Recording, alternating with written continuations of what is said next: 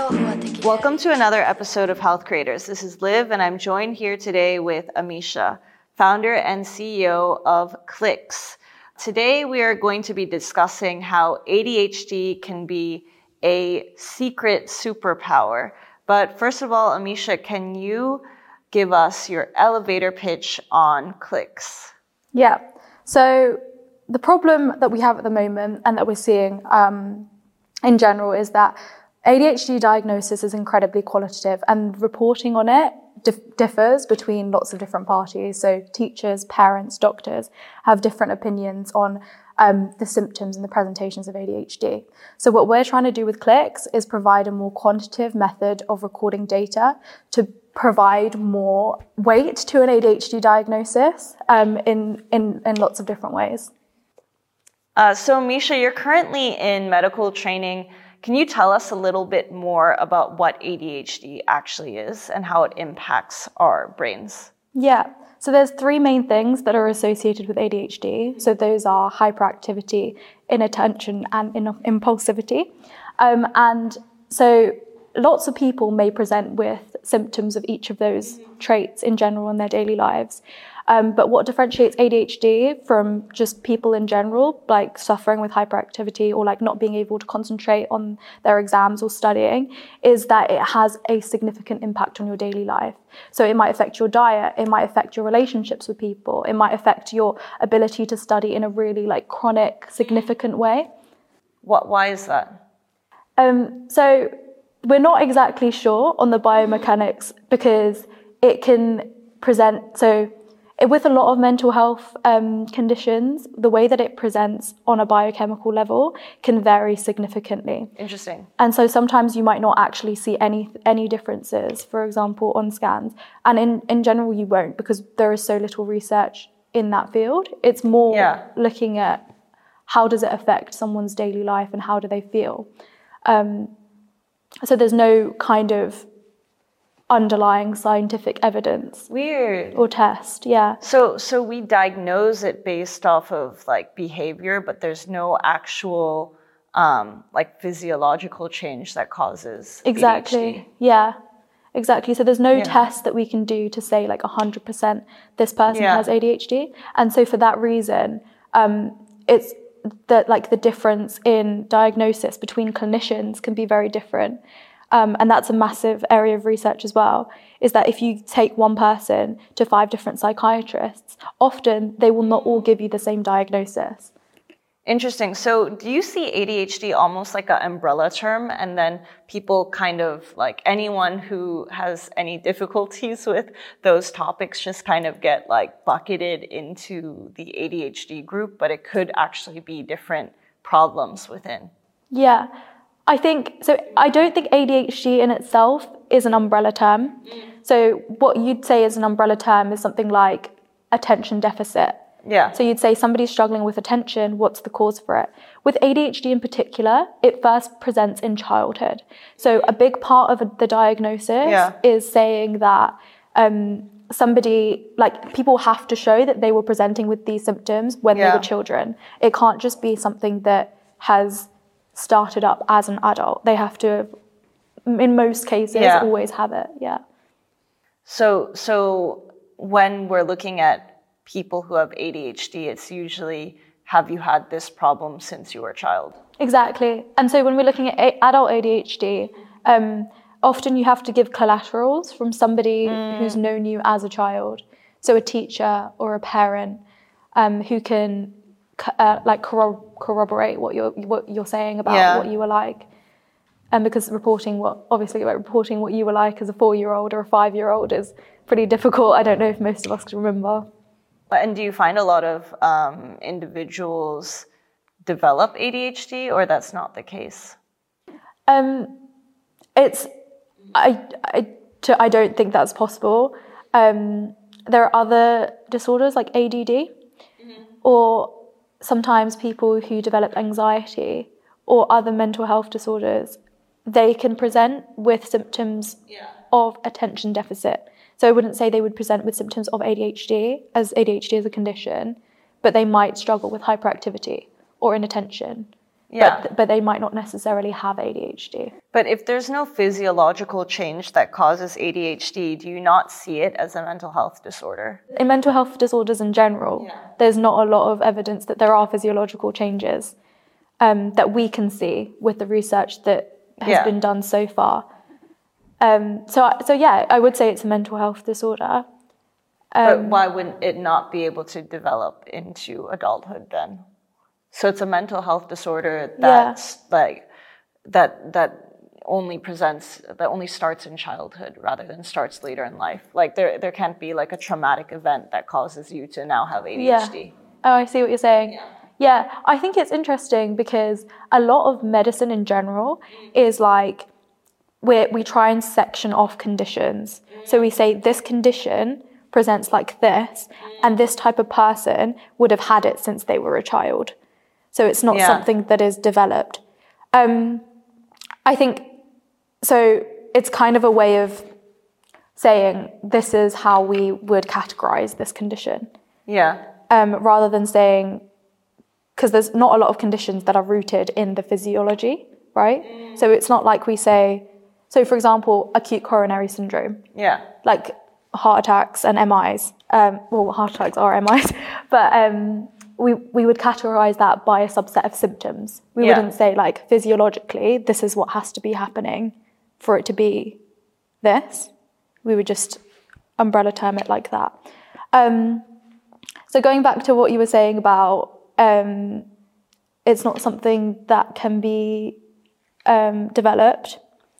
So that you can have like kind of exacerbations. So you can have like difficult periods and easier periods for people with ADHD. And the reason why people don't necessarily present with it as children, or you might not present with symptoms, is one, because it is a spectrum, and two, because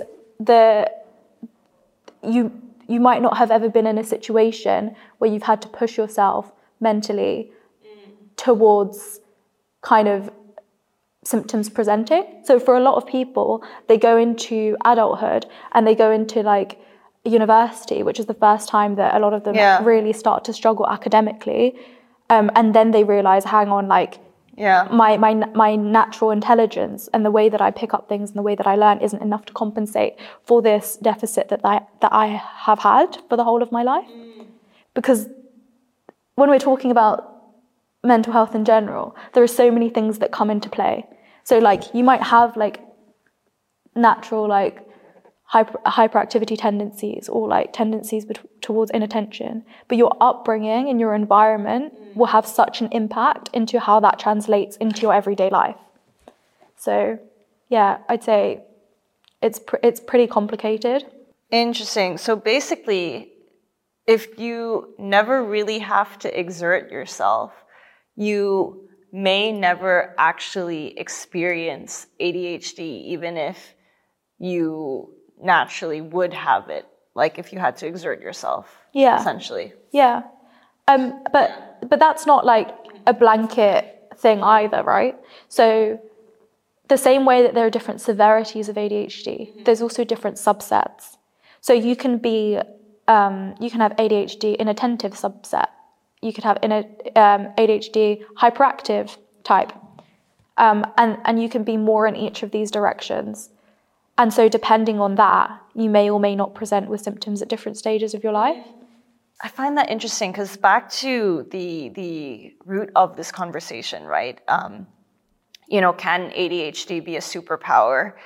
The reason why I set that as a topic is actually because a lot of startup founders, because of their jobs, naturally develop this sort of ADHD. Even though we say that ADHD can't be developed, it could be that they were pushed to this, right? And we know that there is a higher tendency for people who are CEOs to have ADHD, to present with it because of the context switching required.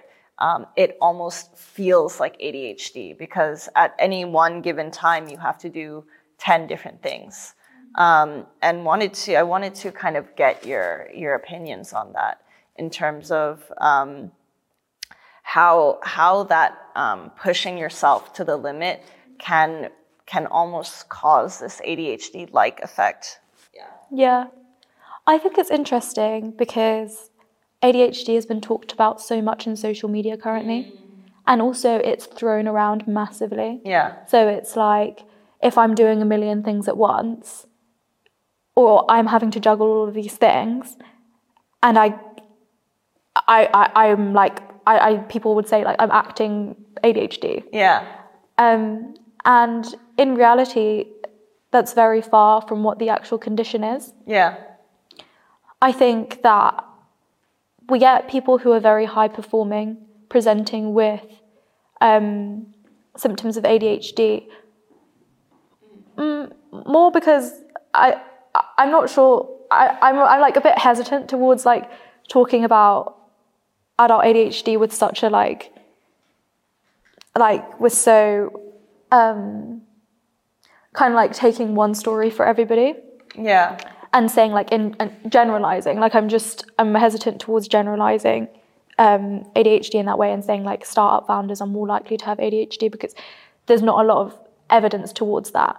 And ultimately it is a disability, right? Like exactly.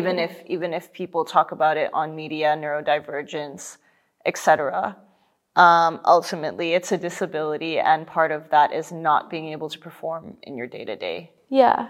I think in the same way that I'm saying that people might present with it when they first go to university, for a lot of startup founders, you're very high-functioning people.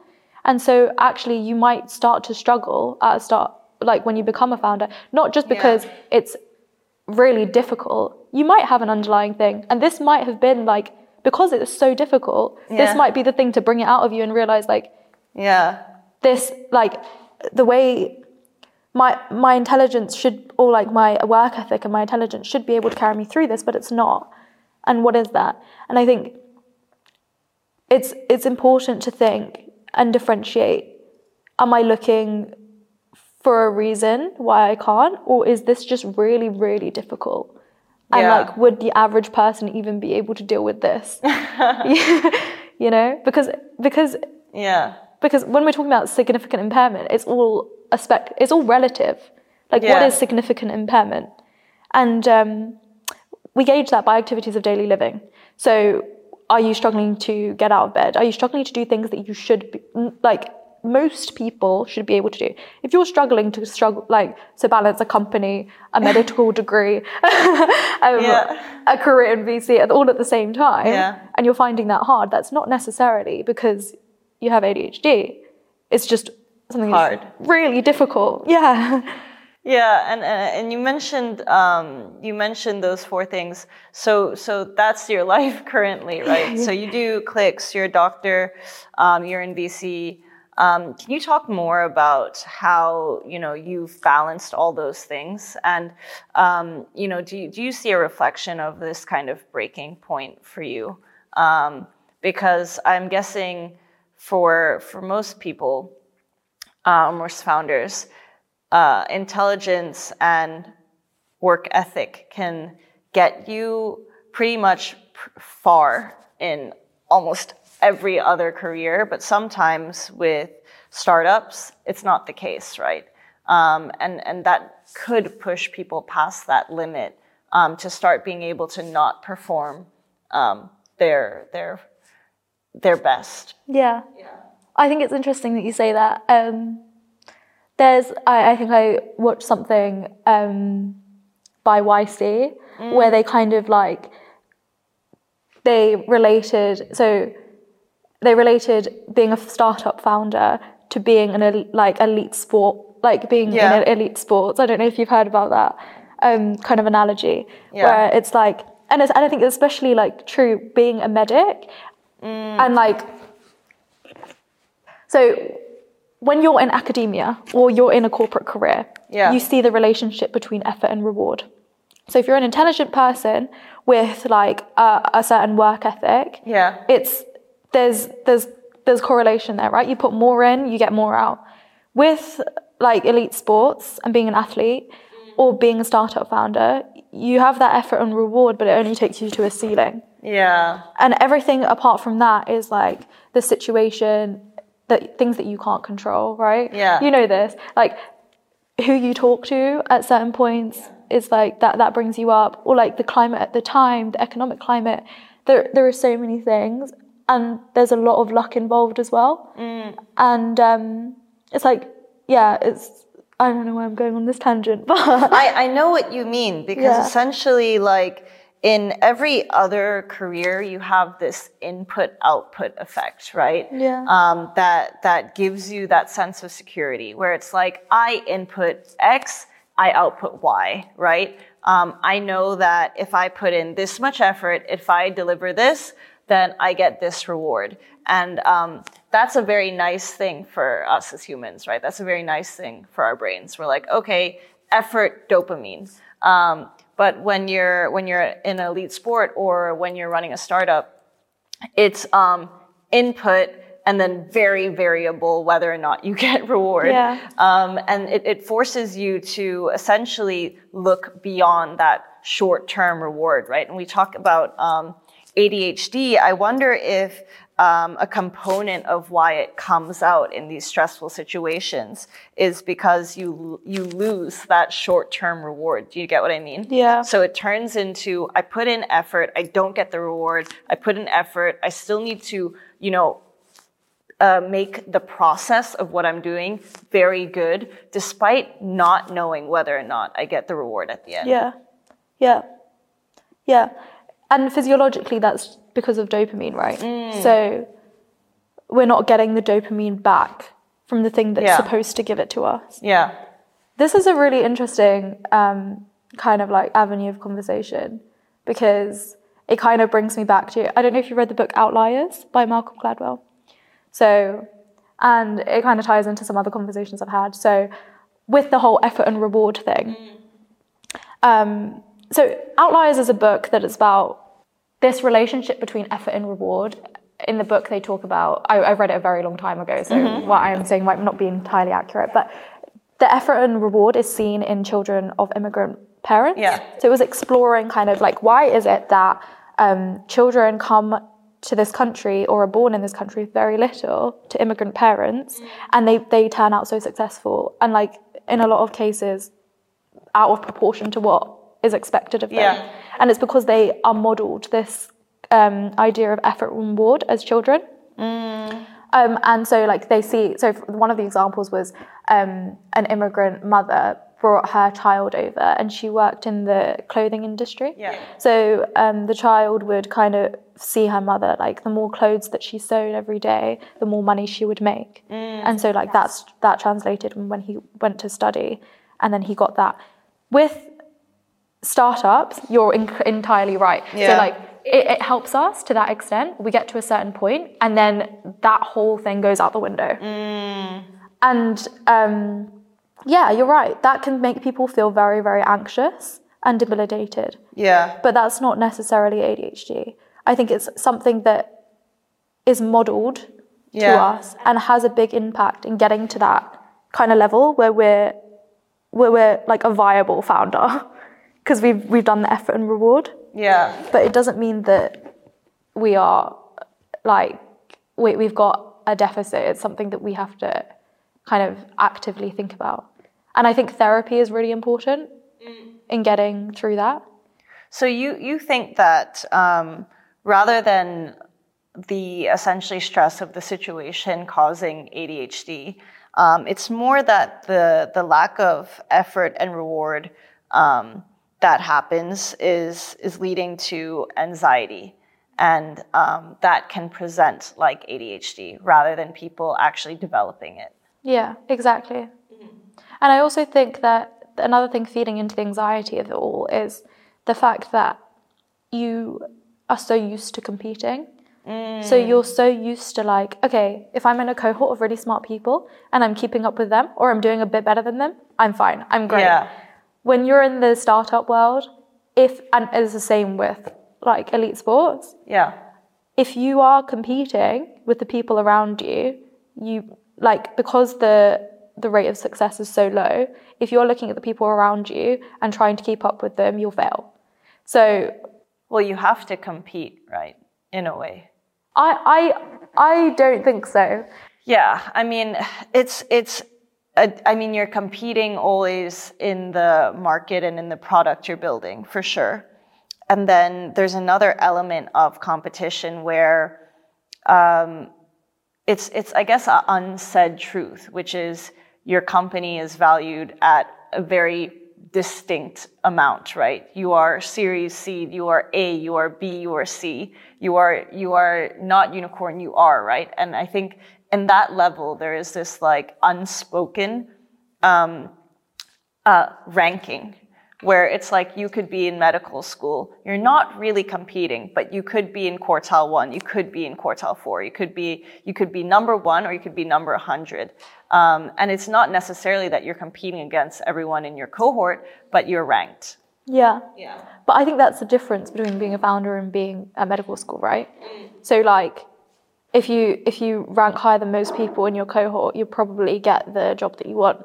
But it's the same. If you rank higher than everyone in your cohort, you're a founder, you're a unicorn, or you're not, you get the more funding. Yeah, right? but getting there is not that easy, right? So it's like, what are the metrics that you're competing against? Because none of them are valid, right? Yeah. You have to be doing something different. You have to be thinking different to become a unicorn. Because the likelihood that you take your company to IPO is so small that you cannot physically be competing. Because what are you going to win against? Like, you have to be completely different. If you're running a race, like, you better be swimming instead of running.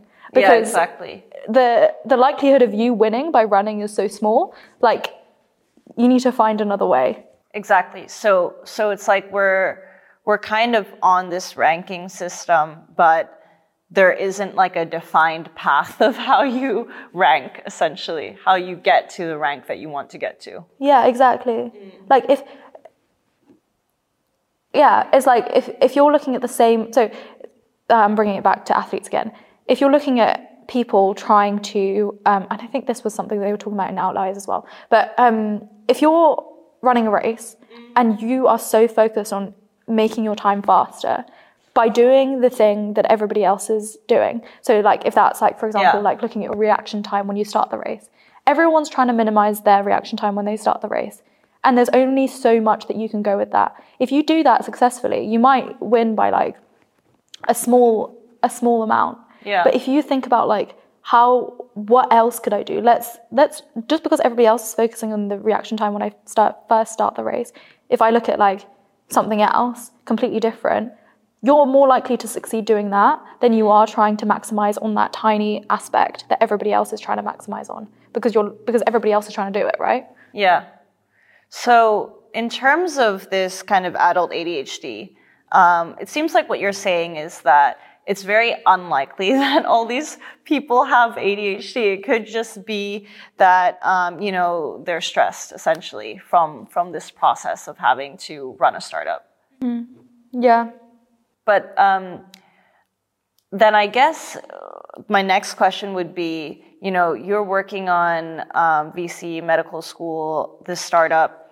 Why did you decide to go with ADHD? Because I guess my initial thoughts on that was that you'd probably come here with some story about how you have ADHD and you managed to do 3 things at the same time. But you probably have a different reason for that. Yeah.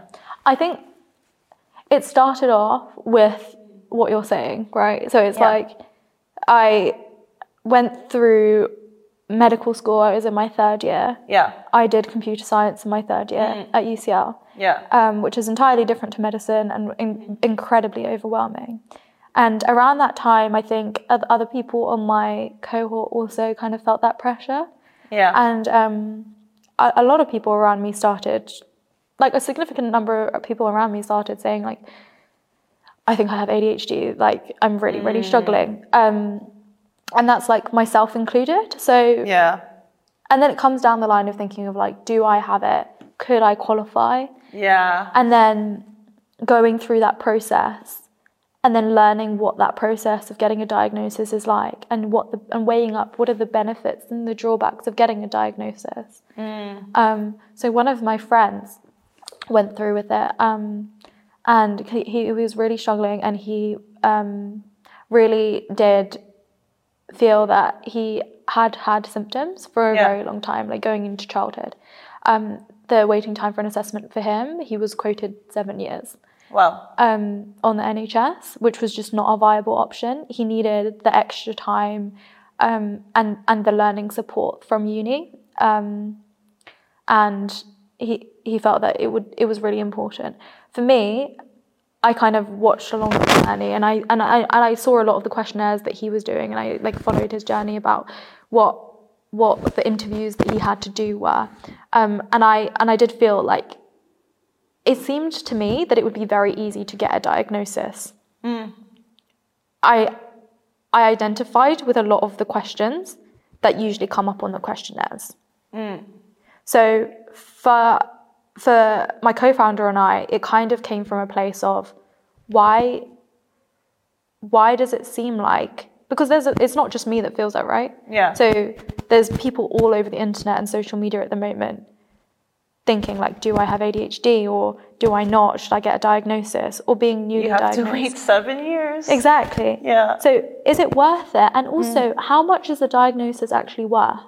Yeah. What does it add to my life? Would I get medicated if I were to be diagnosed? Yeah. Would the education support available be helpful to me? I think if you're waiting 7 years, and the alternative, most people will not be waiting everybody that I think feels a diagnosis would be necessary, I think the majority of people that I've spoken to have gone through the private system. Yeah. I don't know anybody. I know a few parents that have gone through the NHS, but I don't know anybody with adult ADHD that has gone through the NHS. I guess it's just not seen as something that is life-threatening, and therefore NHS kind of backlogs it. I don't think it's not because it's not seen as life-threatening. It's because there are so many people on the waiting list. Interesting. So even if it was, it still wouldn't, it would still take as long. Even general CAMS appointments, because you'd have to go, if you were getting a referral from a GP, you would have to go through CAMS. There's no specific ADHD diagnosis. And I guess that is something that is a bit unique to the UK system, but it's probably global that quite a few people are wondering, do I have ADHD or not? I think it's really interesting what you're saying about the could this diagnosis even benefit me component of that, because when we look at the current treatments available for ADHD, they kind of suck, right? Right now we give a lot of kids essentially low-grade amphetamines, like mild amphetamines, to essentially manage their ADHD. And I think medication, and this is something that a lot of parents that we've spoken to struggle with. Yeah. And that puts them off getting a diagnosis of ADHD, because medicating a child is something that is incredibly serious. Well, medicating anybody is. You're looking at side effects and all sorts of things that you can't predict. Yeah. You can't predict the benefits of or the drawbacks. What is the net result going to be if you put someone on medication? And that's why getting a diagnosis is so important, and an accurate one. I don't know if you have seen you haven't seen the Panorama episode, but it came out and it was talked about a lot. About how, and this is something that we've seen when doing our market research as well, is that in private clinics, from my experience as well, talking to clinicians, we're talking about 80-90% of the patients that come through are diagnosed as positive. Okay. And so there's not a lot of data because they're not corroborated diagnosis, right? So we don't know why that is specifically. A lot of the anecdotal things that clinicians say is, if people are willing to pay that much for a diagnosis, they're pretty sure that their kid or they have it. Yeah. But that also feeds into, are we over-medicating people? Yeah. Which is why what we're trying to work on, and providing weight to an ADHD diagnosis is really important. I mean, it's super biased, right? Because I could literally think I have ADHD. I go in to see a psychiatrist or whoever, and I just say, I think I have ADHD. And basically in 80 to 90% of the cases, the physician will just agree with me. In private clinics, yeah. In private clinics. But you're saying most of the times it is diagnosed in a private clinic, right? Because of the long waiting times in public healthcare systems, most of the times we are seeing individuals go to private clinics. And in those cases, most of the times they are just diagnosed with whatever they say they have, because you as like a private patient paying for this service, you don't want to go into seeing a doctor saying you have something and them saying you don't have it. Yeah. I think it's important to note that that is the case.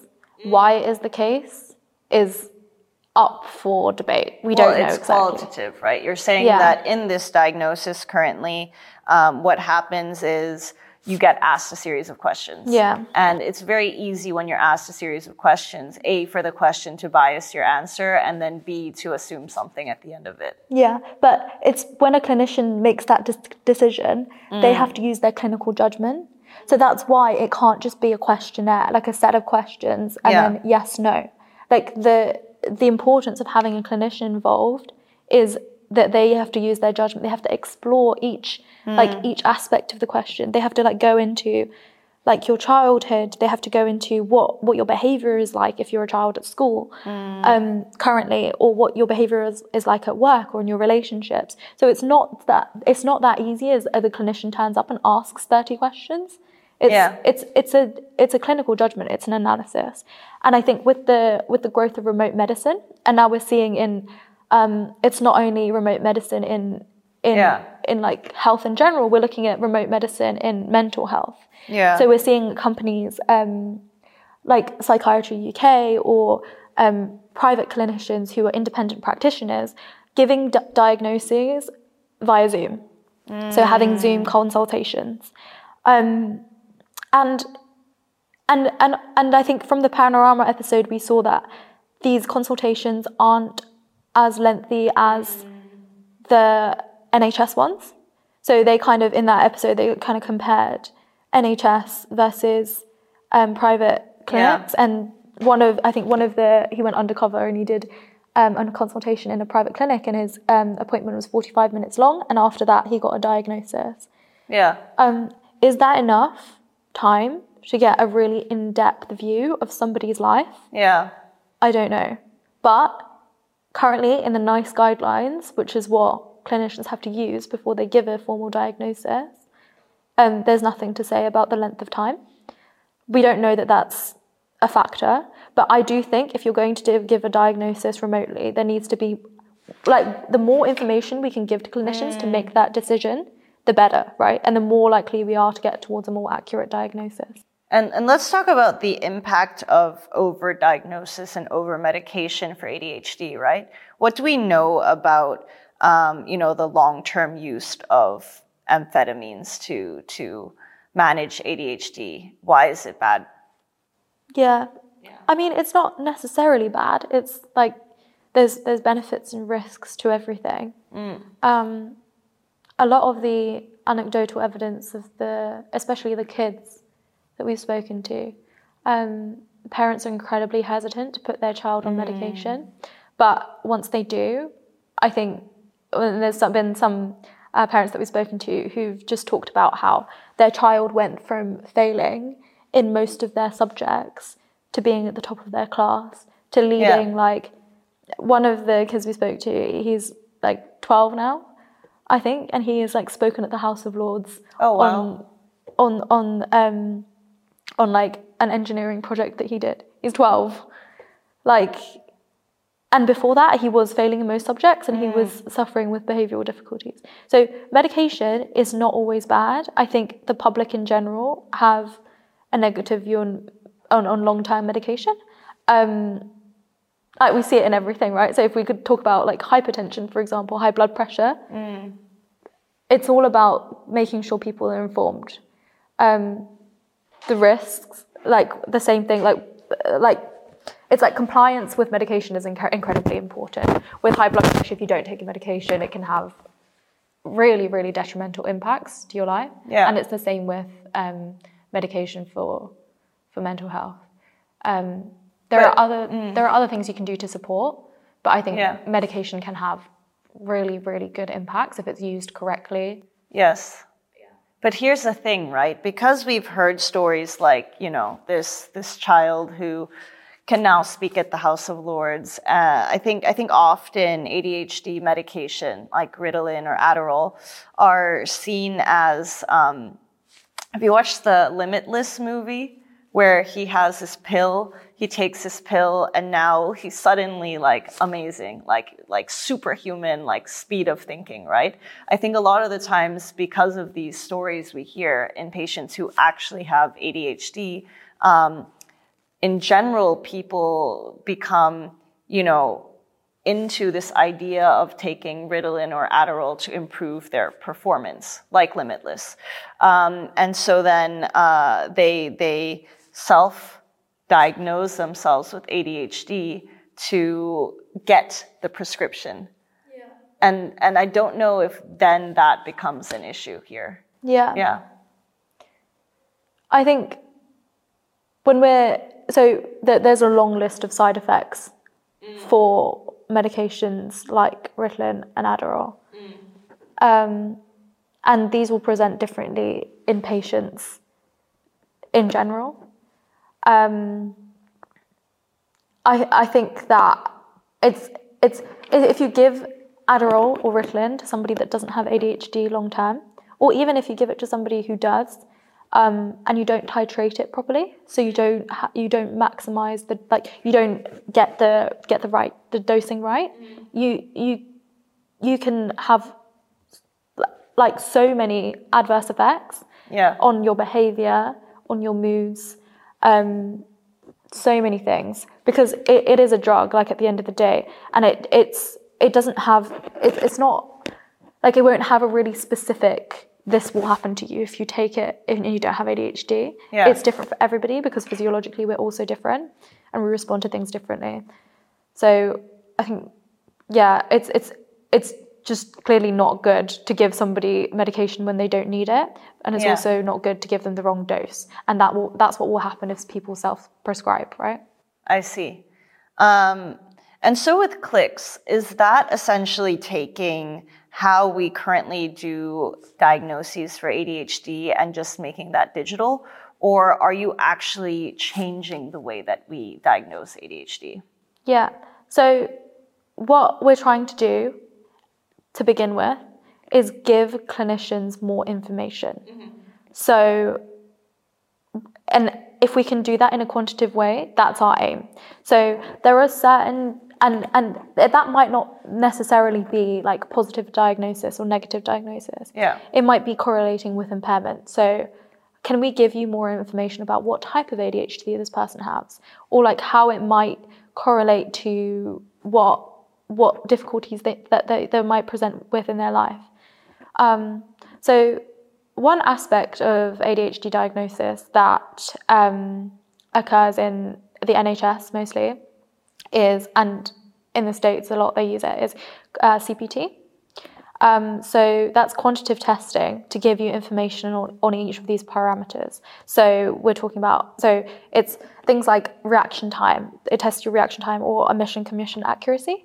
So 9 times out of 10, if there's a dot on the screen and I tell you don't click the dot, how many times do you actually click it when I've told you not to click it? And then the opposite, and then also reaction time.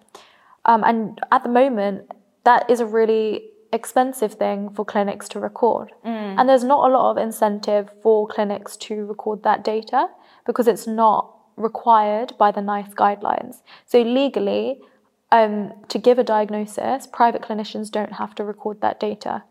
One of the methods that you use to test it costs £11,000. And so for an individual practitioner to use that, it's just not feasible because it doesn't maximize, and you've got to remember that private clinics are businesses, and so if they don't need to do it legally and it doesn't necessarily help clinicians get to a diagnosis, then they might not use it. Yeah. So we're trying to utilize the fact that that's available, and use machine learning and predictive models to maximize the results of those tests. And to make it more accessible. Yeah, exactly. So our main kind of, we want to make sure that it's accessible for a website or a phone, and we collect the data longitudinally. So we want to be able to track changes over time. The core of what we're doing is we want a very data-driven approach, instead of adding more qualitative data. We're not trying to replace the clinician's judgment. Yeah, just give them more information so that they can make the correct diagnoses. And then also, I guess, like, depending on the type of ADHD, that would also moderate the medication or treatment provided. Yeah, exactly. Yeah, I think if we think about private diagnosis, a reason that it can be so expensive and a better diagnosis will be more expensive is because it will take more time. And that time is required so that the doctor can make their clinical it doesn't have to be a doctor that's making diagnosis. Yeah. It can be by the NICE guidelines, it's anybody with the relevant experience. Mm-hmm. And it categorizes that in a number of ways.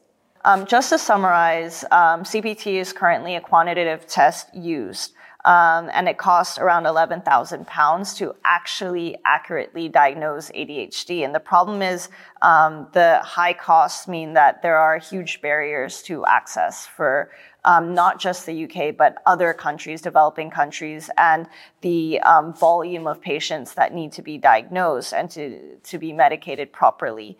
And so essentially what you're doing is turning this existing diagnostic tool into something that is accessible, something that is cheaper with machine learning, and that more people can access and more clinicians can use to inform their decision making. Yeah, exactly. And again, not necessarily just for diagnosis, but to give us more information in general, right? And you're also in included VC, right? I wonder what your thoughts are on neurodivergence and how we can include founders with neurodivergent behavior. Because again, this topic was about, can ADHD be a superpower? Yes, I think it is, as you said, a disability, right? Ultimately, it characterizes itself in your non-ability to perform. But are there other areas where you see neurodivergence, actually can act as a superpower in a startup? Yeah. So I think, one of the things that does happen with ADHD is the ability to hyperfocus. Patients kind of report being able to concentrate. So once they get into the flow of something, they really focus on the details of those things, and they're able to do that for a prolonged period of time. It's, as with all like neurodivergent conditions, it's a different way of thinking and it's a different way of viewing the world. And so when I was talking earlier about not competing, like that, if you do have this different view of the world, you cannot compete, because if you were to compete and do everything as everybody else was doing, you would lose. So if you, like, that perspective is, it can really, really be a benefit. Because it forces you to think differently about the world. Yeah, and because you get so used to having to find other ways around it. And I think that is so true for all disabilities. Startups, yeah. I mean, disabilities and startups. So my mum is disabled. Yeah.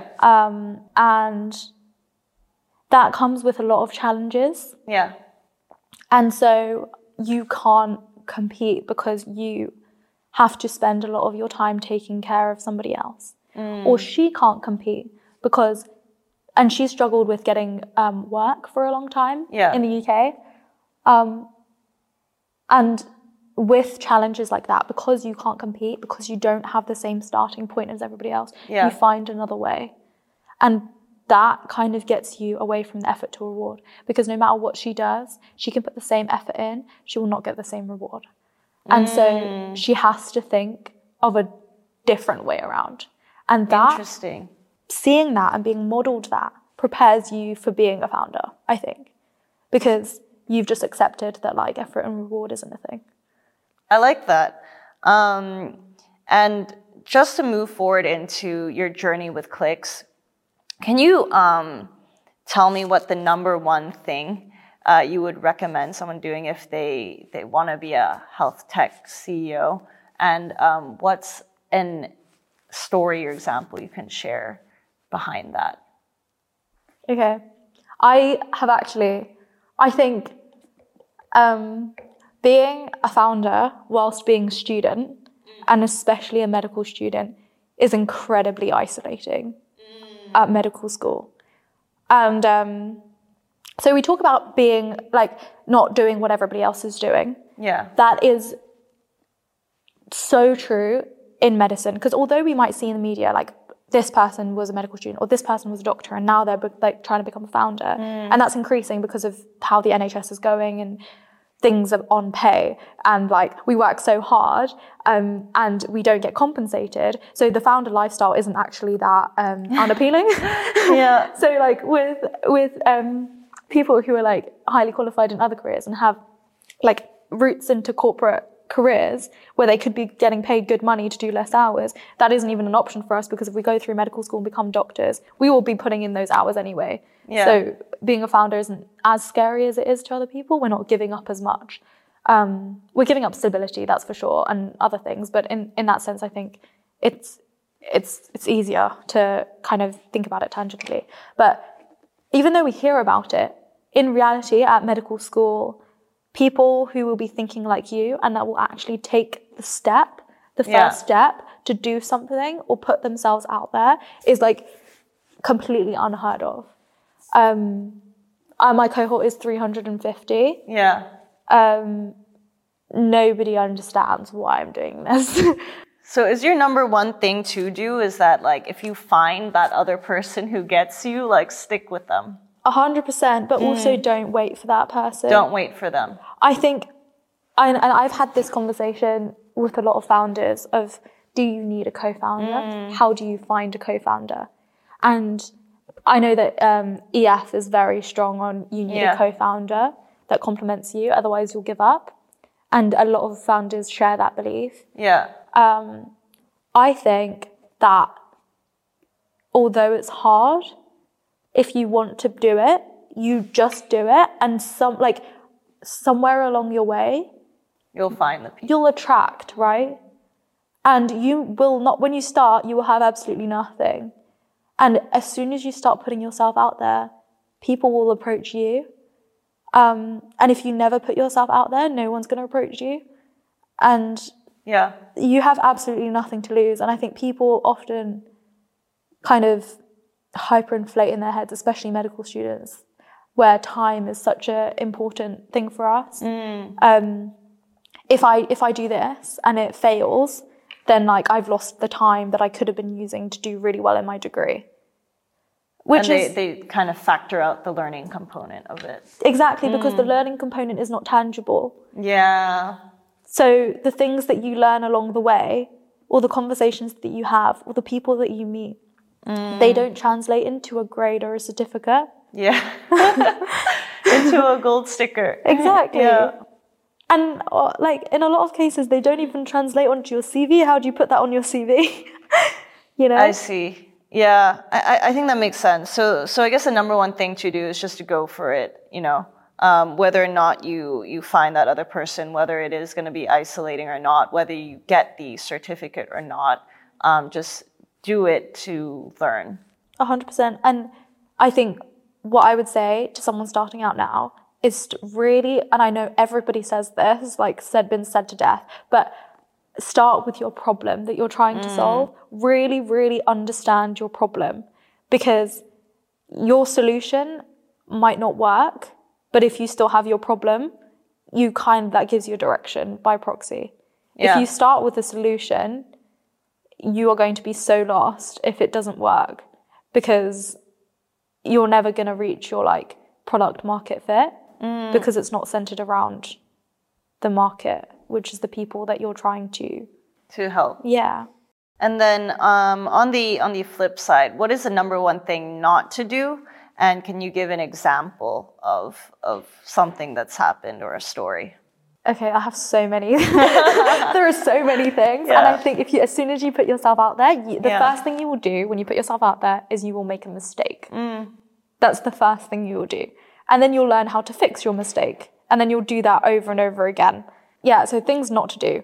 Don't start with your solution. Yeah. We were so focused on CPT because we knew that this was a problem. Yeah. That we didn't look at the magnitude of solution, because how can you look at the magnitude of a solution without looking at the problem, right? So we had this really great technology, and we were so excited by that we kind of got lost on our problem. And then you have to start again. But I think that teaches you something as well, because you get really used to being like, okay, cool, no, this isn't working. Let's go back. And you have to be really like strong on that and really certain, because if you keep pushing in a direction that you're unsure of, you'll just go further towards the wrong direction. Like, you have to be constantly reassessing. It's kind of interesting because it's similar to medicine. So when we're doing like our emergency algorithm, where we're going through someone's like airway, breathing, circulation, every stage we do the tests, we check the signs, and then we reassess. We go back and we say, did we actually make impact? Are we going the right direction? And then you move on only if you've reassessed at every point. So that kind of finding the product market fit is similar to the assessment in medicine. Yeah, I think so. And finally, what is the number one impact you want to leave on the world with Clicks? I just want people to have more access to mental health care, treatment and diagnosis. So I also think if we can find a way that is easier to give this to people, because not everybody has that much money to get a diagnosis in the first place. Yeah. And also not, as in the repercussions for getting a diagnosis that isn't accurate or being on medication that they don't need is massive. And I think that people shouldn't have to go into it with so much risk, because that puts them off going and getting a diagnosis even more. So whether you think you have it or not, you should have the ability to confirm and have kind of that. You need to be able to have that validation in yourself. Like, I know that I do, or I don't have it, and I know the things that I can do to improve my life. And that's what I want to see for mental health in general.